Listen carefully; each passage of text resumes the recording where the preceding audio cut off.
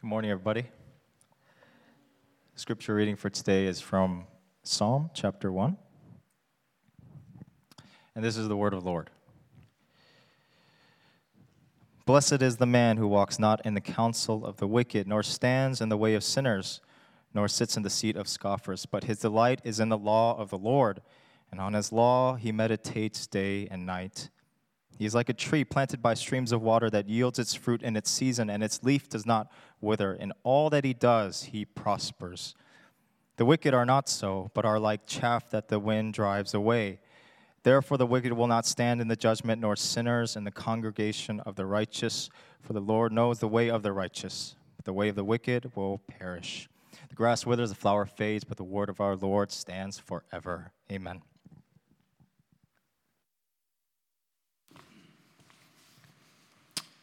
All right. Good morning, Cornerstone. Before I begin, I want to introduce a couple visitors we have today. First, we have Jung. Jung, if you could raise your hand. It's right back there by Sylvia. Give him a warm welcome. We also have Eric and Vanessa, who are Roberta's parents. If you guys can raise your hands. Back there. Thank you. Welcome, everyone, and glad you can join us in worship today. So let me begin today's message with a story from my high school days. Sorry to disappoint, but no fighting stories for me today. Pastor Sam called me out some time ago. He's like, hey, how come all your personal examples are about you fighting somebody, you beating up someone or you getting beat up? And just to be clear, I only have 2 fighting stories, and I already used them up. So you won't be hearing that from me anymore. Anyway, in high school, I decided to join the guitar ensemble. All the cool kids were in orchestra and band, trying to get that extracurricular to get into good schools. But I didn't play any of those instruments, right? And I had a guitar laying around at home. So I was like, why not? Right? I wanna learn some Linkin Park, some Sum 41, some Simple Plan, the quintessential millennial rock bands that we grew up on. Right? But for the first year in guitar ensemble, we literally did the opposite. We were taught like the basics of the basics. You know, like Mr. Miyagi's wax on and wax off. Every single day, we just ran through exercises, learning notes, and going through scales. Right? And, you know, it was really repetitive. It seemed really boring at the time. But some days it felt really helpful because it helped me to warm up my fingers to play the pieces that we needed to play. But other days it just felt straight up tedious.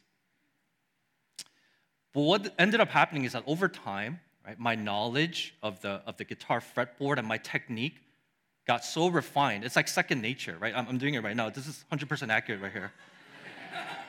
It got so refined, it became second nature. I didn't even have to look. Right? Not only was I able to easily rock out to Linkin Park or Simple Plan and so forth, that's the easy stuff. But for my senior recital, I actually managed to play the rock version of Canon in D. If you ever watched that YouTube clip, it's like one of the original popular YouTube clips of this guy just shredding the guitar, you know, playing the classical piece in this rock version. And it's a really technical piece. So I was able to play that. I was able to shred the guitar. And, you know, to be honest, I was a little proud of myself back then.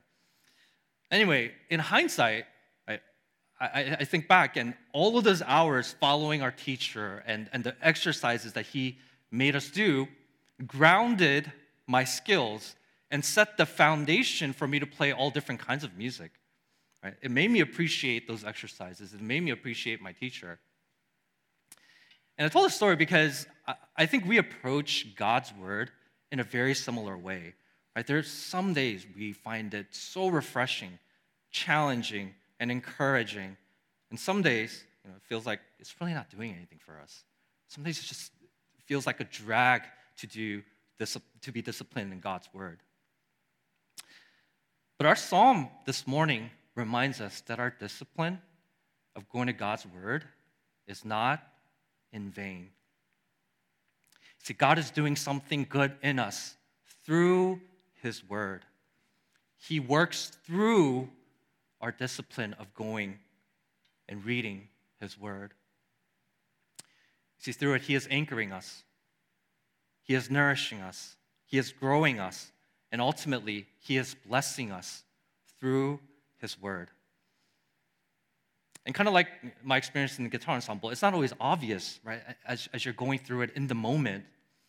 But in God's time, right, He promises that we will bear fruit for Him. And we're called to trust in this process. So the point of today's message is this: the blessed life is one that is firmly and patiently rooted in God's word, because through this process, He is growing us to be both steadfast and fruitful in all seasons of life. Let me say that one more time. The blessed life is one that is firmly and patiently rooted in God's word, because through this process, He is growing us to be both steadfast and fruitful in all seasons of life. And I'm going to go through this in 3 points. Number 1, the steadfast man. Number 2, the fruitful man. And number 3, the righteous man. Number 1, the steadfast man. So just to give a little background on our passage, Psalm 1 has actually historically been interpreted as an introduction to the book of Psalms. Not necessarily like a song or a prayer in and of itself, but it's more like a foreword of a book that introduces the content of the book of Psalms. And you think about it, it kind of serves as this sign posted on an entrance to remind us who are thinking about entering that the book of Psalms is meant for those who desire to walk in the way of righteousness. It's kind of like, who shall enter the book of Psalms? And it answers this important question: what is the way of righteousness? And we see in verse 1, the psalmist kicks off the answer immediately. He says, "Blessed is the man," which can be roughly translated to, "happy is the man." But we got to make something clear here, right? This notion of happiness in the Bible is not the kind of happiness that we define in English, right? Because the way we use it is purely based on emotions. Like when we feel positive, when we feel good, right? We define that to be usually happiness. Right? But when the Bible talks about happiness, it's this state of well-being, this holistic well-being from the inside out, the sense of wholeness, the sense of completeness, the sense of, this is life. And where can we find this happiness? Well, the psalmist begins his answer by showing us where we shouldn't be looking for this happiness. He says, "Blessed is the man who walks not in the counsel of the wicked, nor stands in the way of sinners, nor sits in the seat of scoffers." You see, what he's saying here is that the wisdom or the way of the world is not the answer to the happiness that we're looking for. It's because they tend to remove us from the true source of happiness, which is God Himself. And yet, like this imagery of walking, standing, and sitting shows us just how easy it is for us to conform to the ways of this world. And it starts from our thinking, which shapes our behaving, which leads to our eventual belonging.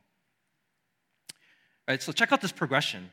All right, walking in the counsel of the wicked is to fill our minds with the advice of the world, which tends to be man-centered.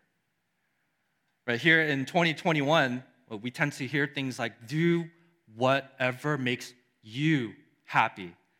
Right? We always say, you do you. Truth is not something that's absolute, that's objective, but truth is what you make of it. It's what's inside you.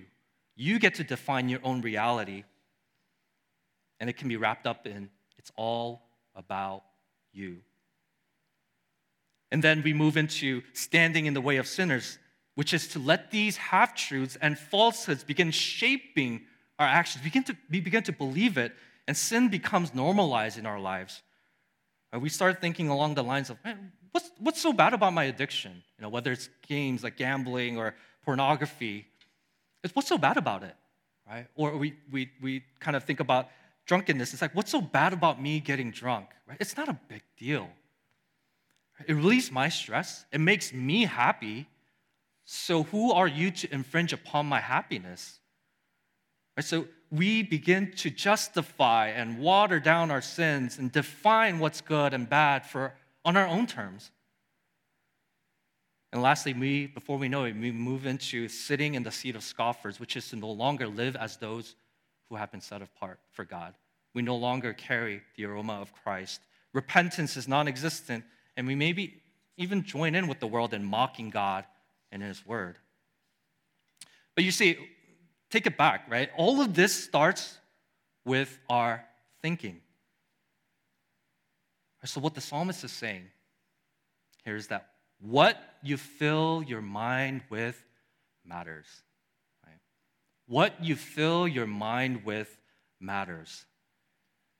I mean, aren't we bombarded with the counsel of the world every single day of our lives? And if you think about it, from the moment we wake up, we're constantly being fed what the advertisements, the news media, the songs, the pundits, and the analysts, the podcasts, the social media, and even celebrities are feeding us. Their ways, their wisdom for our lives, their definition of what is good and bad. And they're not all inherently bad, right? There's kernel of truth in this world, of God's truth. But the problem is when we allow these voices of the world to marinate in our minds with nothing to ground us, nothing to anchor us, we will inevitably be consumed. Now, it kind of reminds me of those flailing balloons that you see in the car dealerships, right? That sort of sways left and right, whichever way the wind blows. In a similar way, when we don't have a solid anchor, we will be swept left and right, up and down. You see, our values, our morals, and our convictions waver based on the winds of the culture, and there's no real sense of truth. We lack any real sense of personal conviction because we tend to just go with the flow. We let others define our convictions for us, and our faith becomes compromised as sin slowly gets redefined in our lives. And when life gets hard and this happiness that the world promises isn't delivered, what happens? We crumble. We have nothing to fall back on, nothing to anchor us. We have no resilience. We need something to ground us, to anchor us.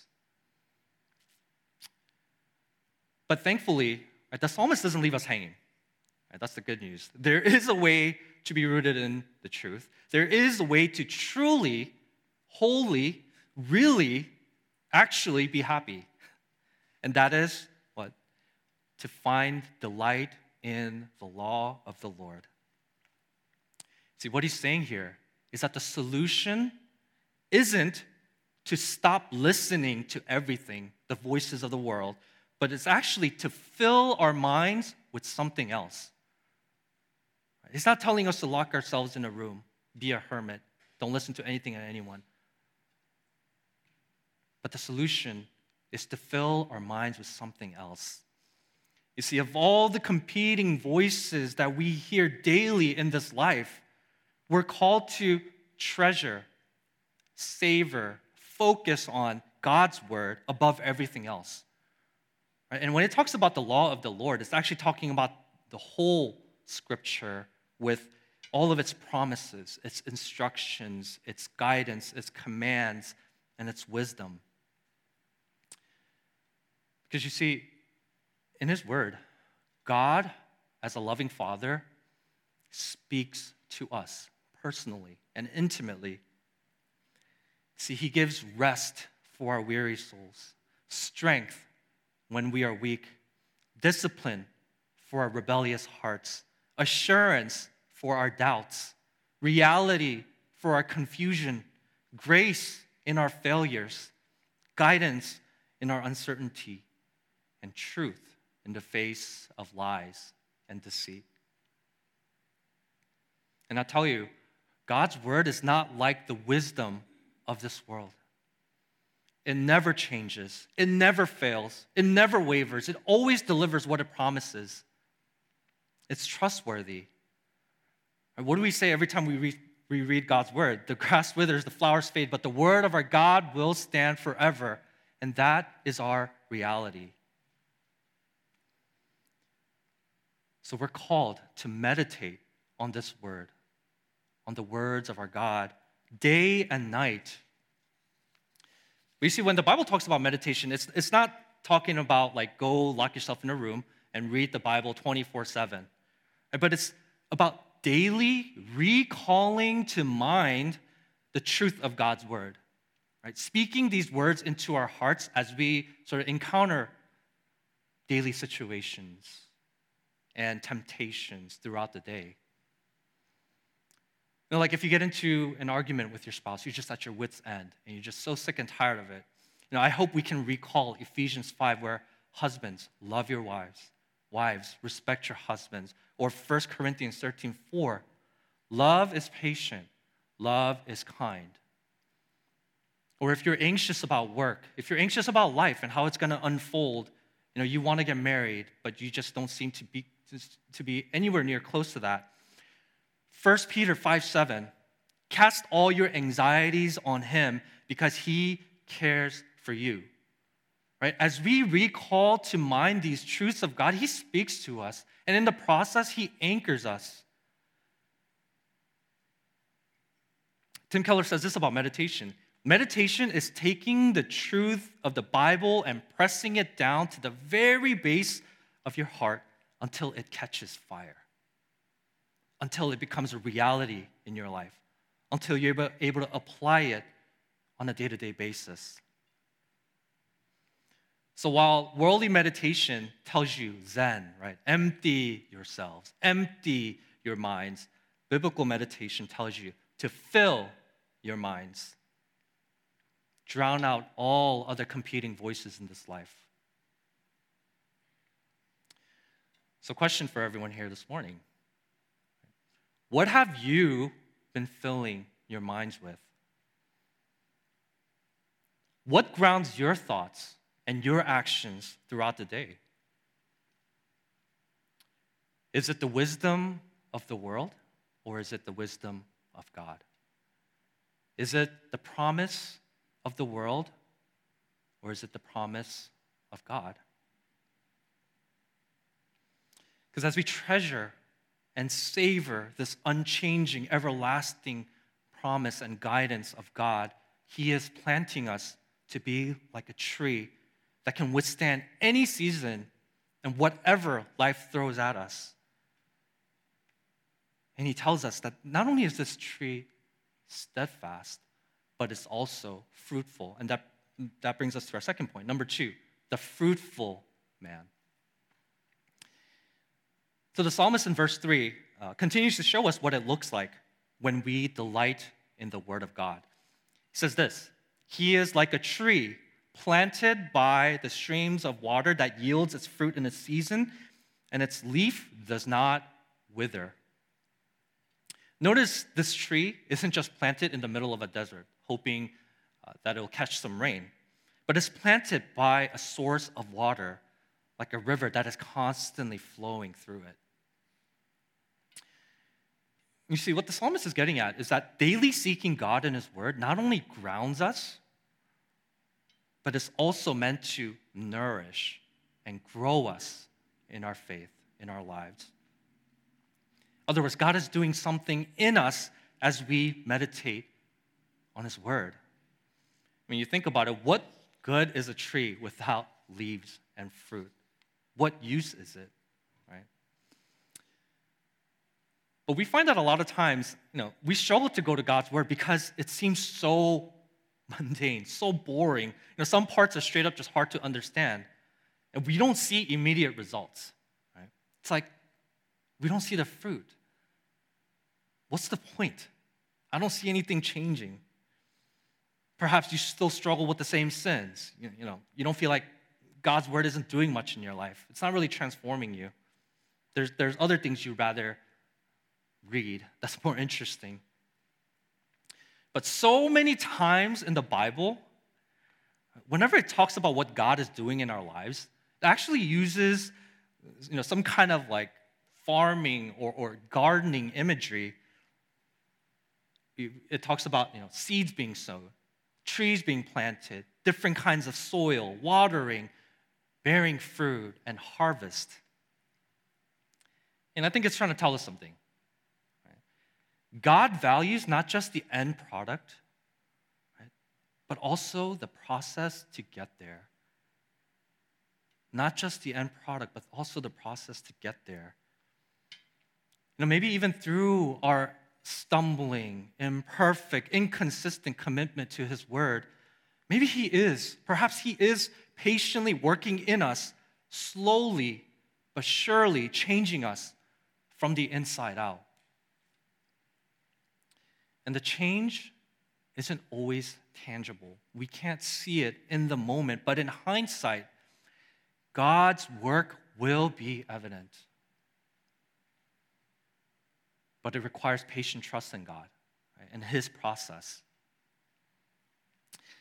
So about 2 years ago, I was gifted a pepper plant. I had a phase where I was really obsessed with spicy things, right? Spicy food, spicy peppers. And so I can't do it anymore because I'm past 30 now, but a thoughtful brother got me this Carolina Reaper plant, right, as a gift. And if you don't know what a Carolina Reaper is, it's one of the spiciest peppers out there. And the plant was about this small. And I was legit excited to see if I can grow something, right? Grow the pepper to see just how spicy it is, right? Just what the hype is about. I was like, bring it on, right? So I put it in the sunniest part of the apartment. I watered it every single day. I gave it the best soil. And after about 3 months, flowers started budding. Right? It's like, ooh, here it comes, right? I'm like waiting for that pepper, and a couple days later, right, all the flowers just fell off. Right? It just died, and it withered. And the plant was so barren.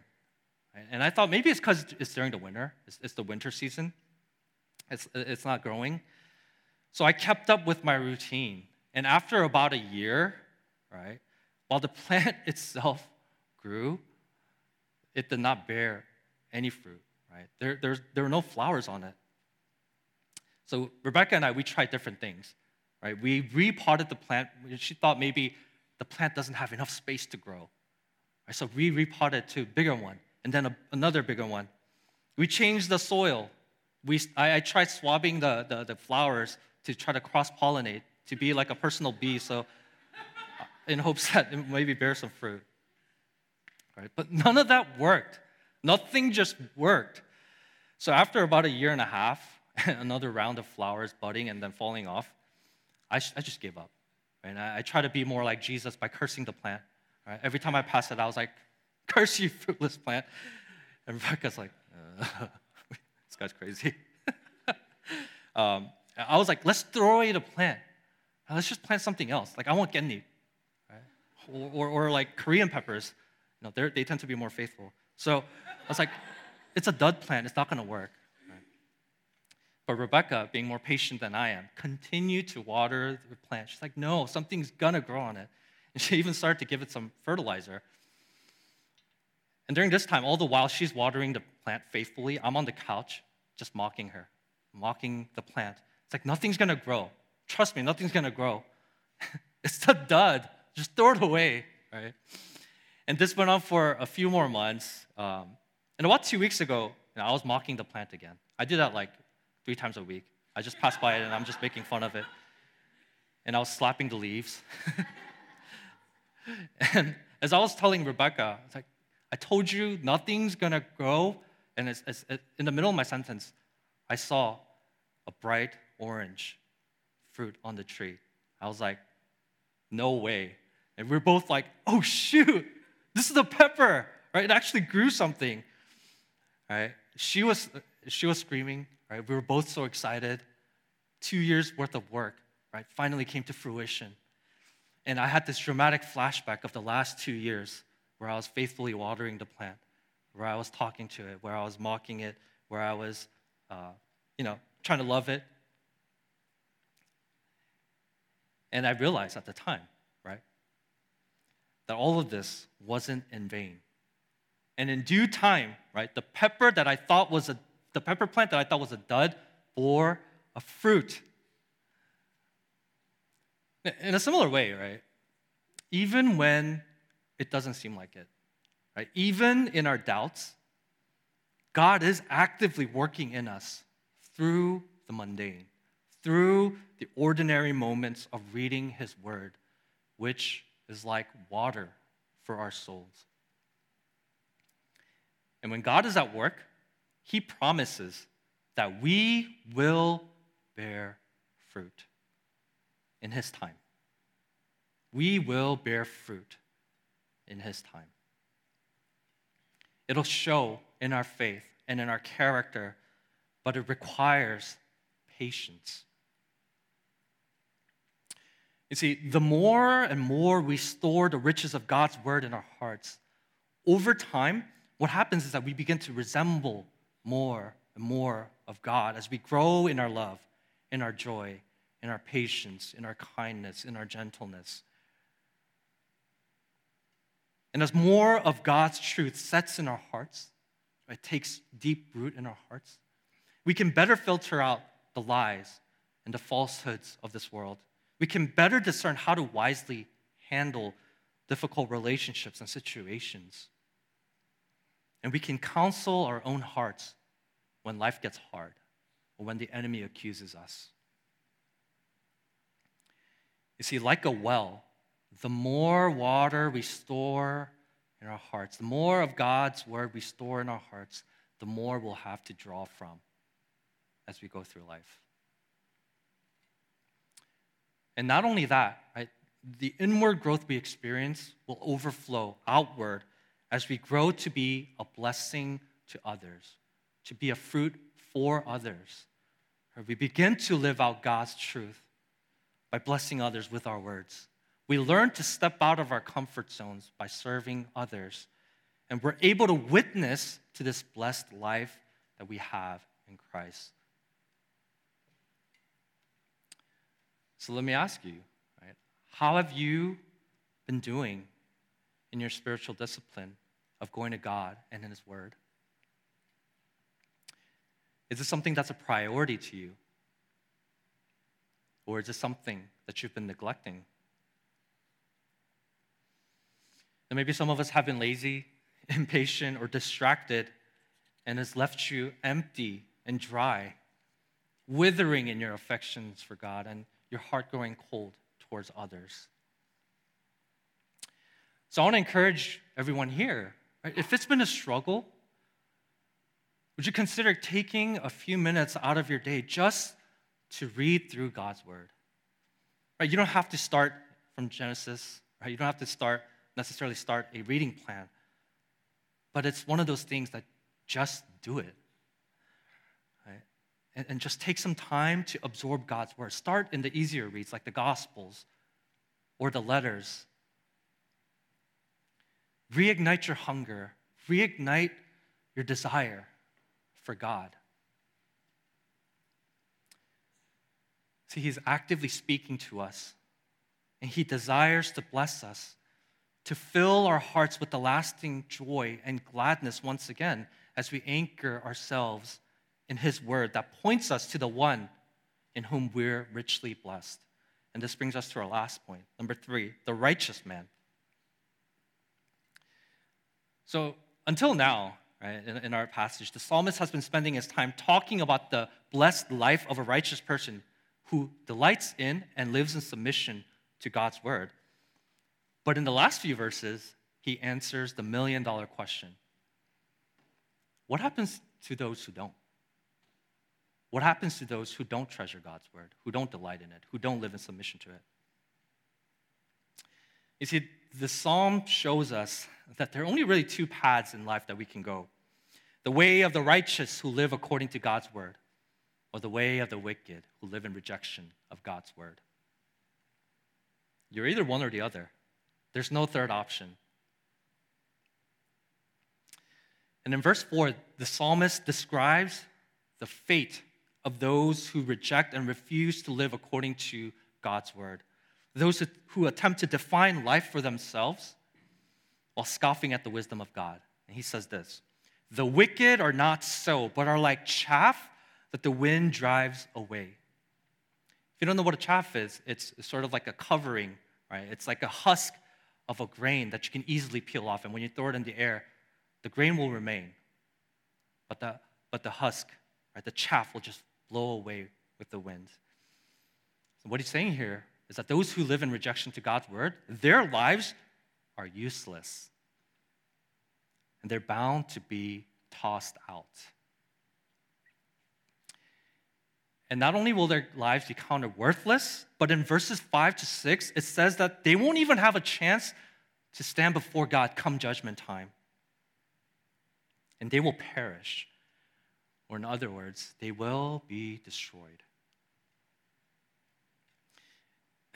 Isn't it a drastically different picture from the tree that is rooted, that is watered, that is just teeming with life, growing and thriving? It's quite a different picture, right? And it's terrifying to think about. And we might be thinking, well, I'm glad I'm not that person, right? Glad I'm not in that camp. But the sobering truth of the matter is, we are the very people that the psalmist is talking about. I mean, if you really think about it, aren't we guilty of rejecting God's word, finding delight in the counterfeit wisdom of this world, attempting to live life on our own terms, redefining what's good and bad, all the while directly and indirectly scoffing at the wisdom of God, thinking we know better? We do this whenever we sin. See, the truth is that you and I, all of us here, are among the wicked. We are the ones who won't be able to stand before God in judgment. And we are the ones doomed to perish. On our own, we have no chance. But here is the but, right? The good news. The good news is that this psalm points us, right, ultimately points us to a man who is eternally blessed, who truly delighted in the word of God, unwavering in his commitment and in his submission to God's will, who is the tree planted by the streams, perfectly steadfast and fruitful in all his ways. And it's Jesus, the righteous man. And yet, this blessed, perfectly righteous man willingly stood before God to be judged and punished as though he was the wicked one, as though he was a sinner and the scoffer, so that we, who were the actual perpetrators, would not only be spared, but also perfectly covered in his righteousness. This is important. It is only in Jesus we're called righteous. It is only in Jesus we are truly blessed, truly happy, and made whole. And it's only in Jesus we are like a plant, we are like a tree planted by the streams. It's only in Jesus that we have life. You've got to get this straight. There's no blessed life apart from Jesus. It's inconceivable apart from Jesus. So I pray, may God increase our faith for all of us here this morning. May we cling to our humble, loving Savior all the more as we learn of just his loving, merciful, gracious ways. You see, only when we come to understand just how wonderful, gracious, and loving Jesus is, will we find greater delight in God's word. In other words, the more Jesus occupies our hearts, the sweeter his word will be to our lips and life-giving to our souls. So Cornerstone, let's resolve. Let's make a commitment to be a people rooted in the truth of God's eternal, unchanging word. You see, He hasn't left us in the dark. He hasn't abandoned us, but He is actively working in us, and He is speaking to us every single day through His word. Let's take it upon ourselves to challenge one another to be disciplined and committed to seeking God and His word. As brothers and sisters in Christ, we're in this journey together. Right? We're not doing this on our own. And may God grow us to be steadfast in life, unwavering in the midst of an ever-changing wisdom of the world, and resilient in the face of any trial and suffering. And may God grow us to be fruitful so that we may encourage, teach, refresh, and challenge those around us, to grow in our conviction to serve those around us, and to be a witness to this broken, lost world about the humble Savior in whom we're so richly blessed. And in all of this, when it's all said and done, may our lives be used to declare the glory of God, for He is worthy. Let's pray.